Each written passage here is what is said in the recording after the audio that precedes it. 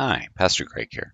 This is the Resurrection Sunday service of 2023. This service is only in audio form. There was no video due to all the things that were going on and stuff. You will see some PowerPoint slides and stuff that were shown at the time of the service, and I hope you enjoy it. Without further ado, Resurrection Sunday service. Father, thank you for this day. Thank you for this time. I pray, Father, that we may just have a wonderful time worshiping you and glorifying you. And I pray, Father, that as we just come together, that we may fellowship with one another and care for one another and show your love to one another. In your name I pray. Amen. Amen. All right. So we are on Resurrection Sunday. We are taking a pause from our normal series that we've been on, is Jesus the Christ the Messiah. And if you would like to follow any other series or link with iTunes or Spotify, you can search for the messages. You can just go to agjordanmt.com, and it has all the links that are there. It is Resurrection Sunday, and we're celebrating. But one of the things about this is how to keep it fresh. How do we keep it so that we're thinking about something new? Because the way God works in our heart and our life is always something new. So I have a little question for you. Don't move it. Just go ahead. You can keep it up there. That's perfectly fine. My very, very first question for you is, what's 81 times 9? The people who are from the morning service will already know the answer. Anybody have the answer? You got 729. That is correct. 729. Now let me ask you a question. And Skylar can answer since she's so active about having, poking you. That's perfectly fine too. I'm good. How did you actually do that? Did you take the whole number? Or did you take it one step at a time? Did you do 9 times 1 and drop down, and that's how you did it, right? In your brain, right? You just doom, right? Okay. That brought order. You knew exactly. I knew what you're doing. You knew what you were doing. We arrived at that answer, right? So when you look at this problem right here, okay, if you were to add this from the left to the right, go ahead and go to the next slide.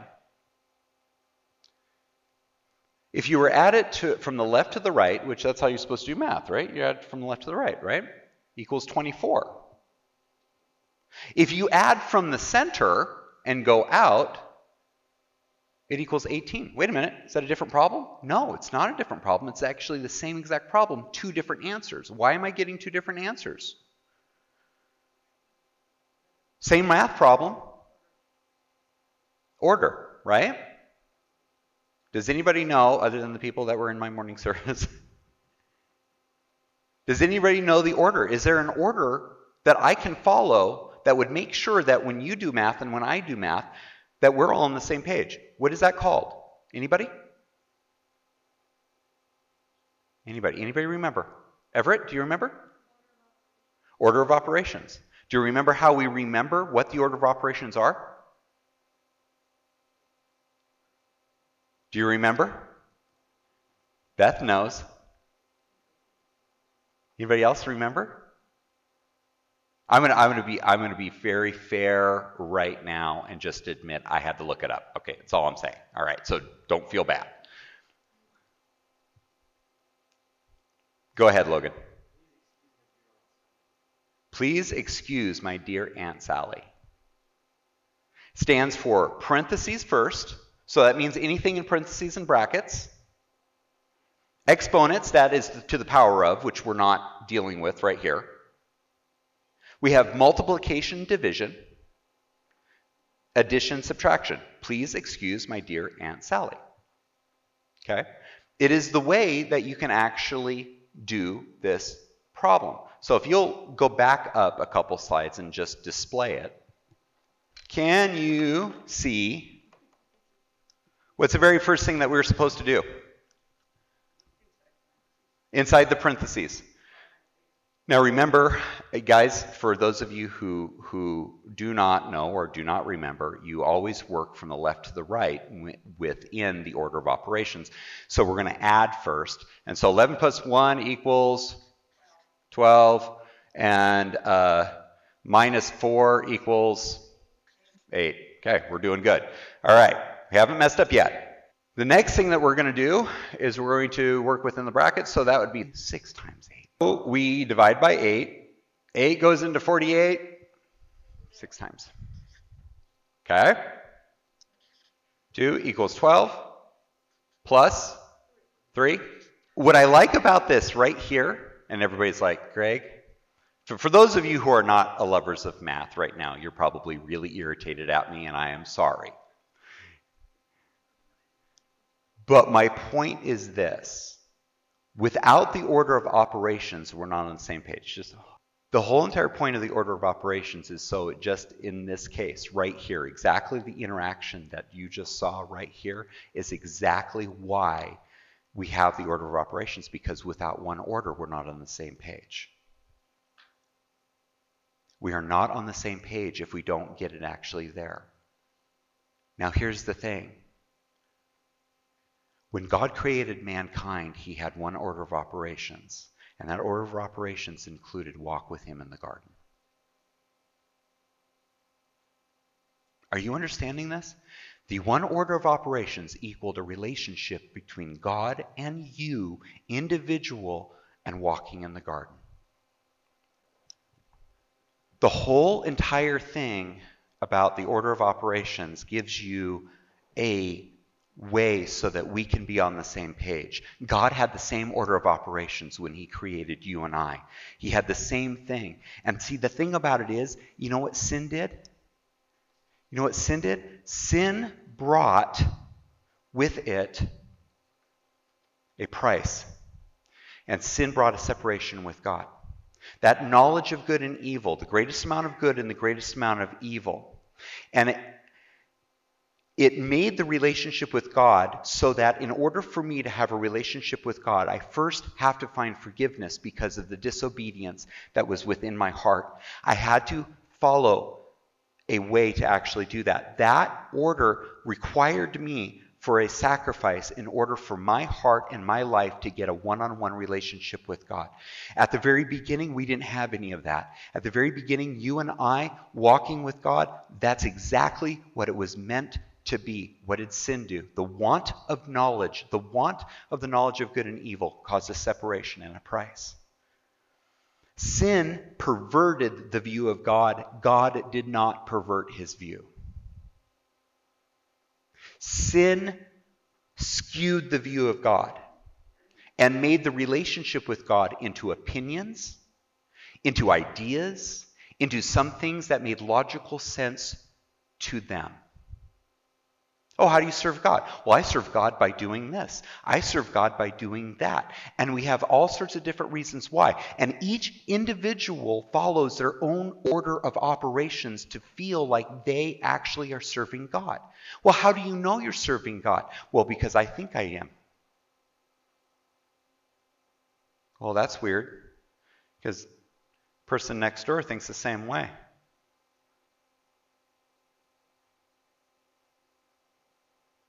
So how is it that I can be serving God and they can be serving God, but we're not even on the same page? Why do we have different denominations? Why do we have different religions? Why do we have all different things? Why? Because sin perverted the view of God. The sacrifice for sin was the common thing that all throughout, and you can see in the history of different ways of how they replaced God and how they served different gods and how they did it. Amazingly enough, sacrifice was still a portion of them, some of them really nasty. I'm not going to go into those.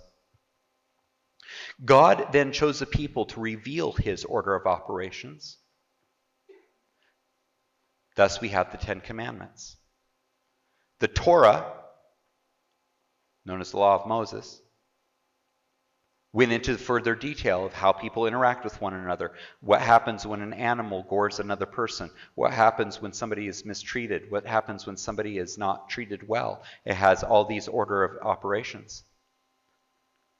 Then God's chosen people further defined this in what is known as an oral tradition, later written and became known as the Talmud, a collection of the Torah as well as oral traditions combined. These traditions changed the order of operation. Are you hearing me? They changed the order of operations based on their traditions. How do I know this? Because Jesus said it.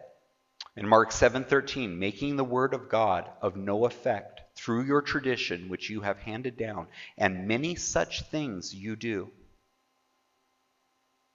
And then later, Jesus further defines the order of operations for what defiles us, because he takes them in and he talks to them and he looks at them. And then further on in that, in Mark 7, in verse 14, when he had called all the multitude to himself, he said to them, "Hear me, everyone, and understand, there is nothing that enters a man from outside which can defile him. But the things which come out of him, those are the things that defile a man." What is that? Whatever comes from the outside, but the things that are coming from the inside, the things that are coming from my heart, that's what defiles.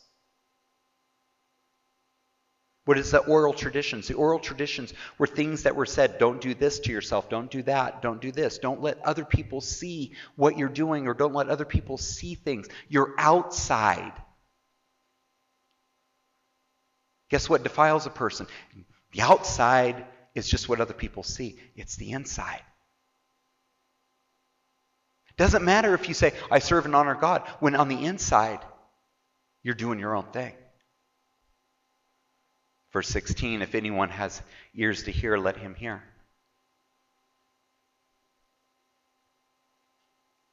Sacrifice was still known for forgiveness of sin. In John 3:16, for God so loved the world that he gave his only begotten Son, that whosoever believeth in him should not perish but have everlasting life. And yes, I did memorize that in King James Version. And I will always quote that in the King James Version because that's what I love. So there you are. For God so loved the world that he gave his only begotten Son, that whosoever believeth in him should not perish, but have everlasting life. What is the goal? What am I trying to get at? What I'm trying to get at is that we are the body of Christ. If you so choose to follow after Jesus, if you so choose to get to know the Son of God, it is not about religion. It is not about the denomination. It is not about anything like that. It's if you have a heart that wants to follow after God. Why? Because in the very beginning, God says, walk with me in the garden. And so my question for you is, do you walk with God in the garden? I had a friend of mine when I was doing groceries. I was out on a cart roundup. That's when all the carts have been used up, and so they ask you to actually go out there and round up all the carts and bring them back into the store so other people can use them. And I had about 40 carts that I was pushing through the door, because back in the day, I was young and I can actually do stuff like that. Don't ask me to do it today. I'm not doing it. But I was pushing the carts, and I see one of my friends, and he's in a car taking his break. And I was like, hey, I missed you at lunch. He's like, yeah, I just decided that I wanted to have some time of prayer and Bible reading. He was private and whatever. He knew that, who my dad was. He knew that I believed in God. And I said, really? That's interesting. I'm a pastor's kid. I knew about reading my Bible. I knew about praying. I'm not going to say that I was actually following that very well. I'm not going to tell you that at all. I'm saying that I knew about it. I looked at him and I said, you know what? I need to get back into that. I need to get back into that. He said, you know what? I want to tell you something. I was exactly like that. This man was probably about my age right now. And he said, I need to get back into that. Or I said, I need to get back into that. And he said, you know what? I was the same way. You know what I had to do? I had a pastor come up to me one time and tell me, it's not about you needing to, it's about you wanting to.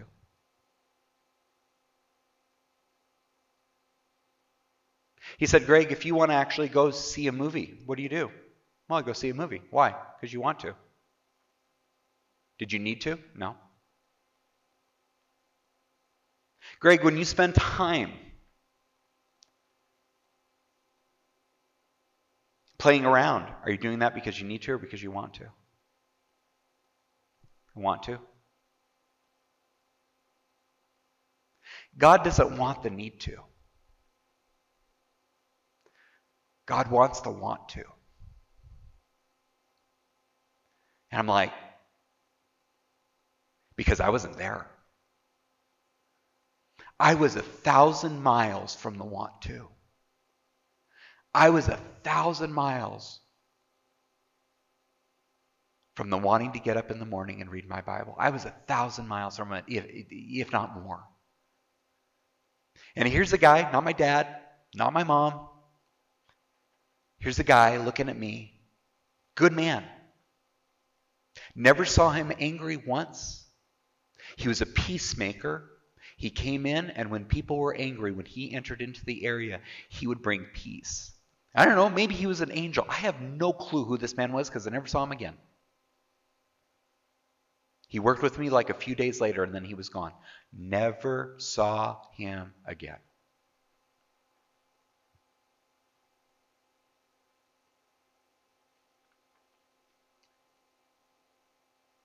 Here's a man telling me, in the nicest way possible, your relationship with God was based on need. Because, boy, if I was in trouble, guess who I went to? God. When things were going bad, guess who I went to? God. But when things were going good, what was I doing?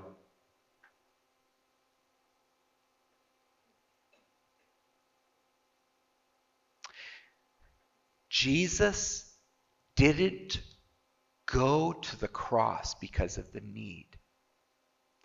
He went to the cross because he knew that's what had to happen, and he wanted to. That's right. Look at yourself in the mirror, and you actually see all the nasty stuff in your life. You see all that nasty stuff, and you look at the mirror, and you say that Jesus Christ knew you before you were ever born, and he died on the cross for you. He suffered and died on the cross for you, and he rose from the dead so that you can have a new life. So that you, in your all messed up way, in all your messed up life, and in every single decision, and every single heart thought that you know is there that nobody else knows. Every little deceptive thing, every little thing that you made an excuse on, every little thing that you do in the privacy of your own heart, whatever. We all have it, so nobody point any fingers, because if I'm pointing fingers, I'm having about several fingers pointing at me. We all have it. In this room right here, I guarantee that every single one of us has dark doors that he don't want anybody else to have any entryway. But guess what? God knows. And he knew it when he went on the cross. He knew it when you accepted him. And he knew that that was the journey that he was going to take in your life. He knew exactly what you need. And what do we fill it up? We fill it up with different orders of operation that gives us to a result, an answer. It's an answer, but it's not God's answer. It's our answer. You made logical sense out of your own life, and you said, this is what makes sense to me. And you lived with it. And that was fine. Until today. Because now I'm telling you that the order of operation has nothing at all to do with you. It has everything to do with God. And God says, his order of operation says, if you accept my Son, if you confess with your mouth the Lord Jesus, and if you believe in your heart that God raised him from the dead, you are saved. And that relationship says, walk in the garden with me. Why? Because the Spirit of God that is within you witnesses to your spirit. Has nothing to do with religion, has nothing to do with me as a pastor, has nothing, because the same requirement on you is the same requirement on me. You think, I don't have issues? Hang out with me for more than 15 minutes, you'll find out I have a lot of issues.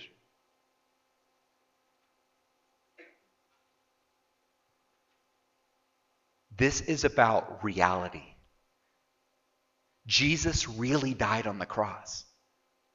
Jesus really was buried.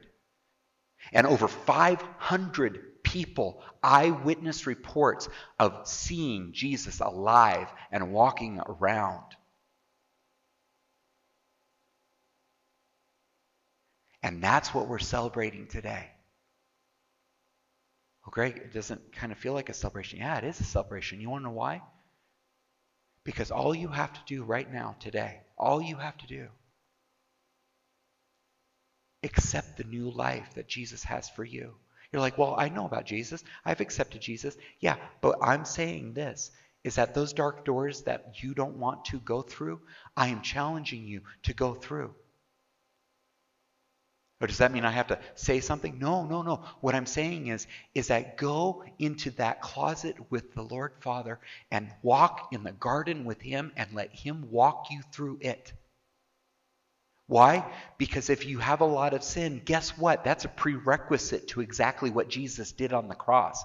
So if you want forgiveness and need forgiveness, turns out all you have to do is what? Have a broken heart and a contrite spirit. You know what that means? Very simply, are you willing to humble yourself down to the Lord God Almighty, and are you willing to change? Are you willing to allow yourself in your life to say, I can't do this? And are you willing to change? Because if you're willing to change and you have that broken and contrite heart, broken heart and contrite spirit, it says this, that God will never despise it and He will do it. Are you willing to go? This has nothing to do with you going to anybody. That has nothing to do. I don't know. You can leave this door. Forget everything I said. You can leave this door and I would never know. It's okay. But what I'm challenging you this day is in the one-on-one relationship, walk in the garden with God. Because that is exactly what it is about. In Romans chapter 8, verse 1, it says, there is therefore now no condemnation to them who are in Christ Jesus, who do not walk according to the flesh, but according to the Spirit. For the law of the Spirit of life in Christ Jesus has made me free from the law of sin and death. For what the law could not do, in that it was weak through the flesh, God did by sending His own Son in the likeness of sinful flesh on account of sin. He condemned sin in the flesh. See, the law governs the flesh. The flesh equals sin. Sin equals death. Carnal mind equals an enemy of God. In John 14:6, Jesus said to him, I am the way, the truth, and the life. No one comes to the Father except through me. And in John 6:37 through 40, all that the Father gives me will come to me, and the one who comes to me I will by no means cast off. For I have come down from heaven not to do my own will, but the will of Him who sent me.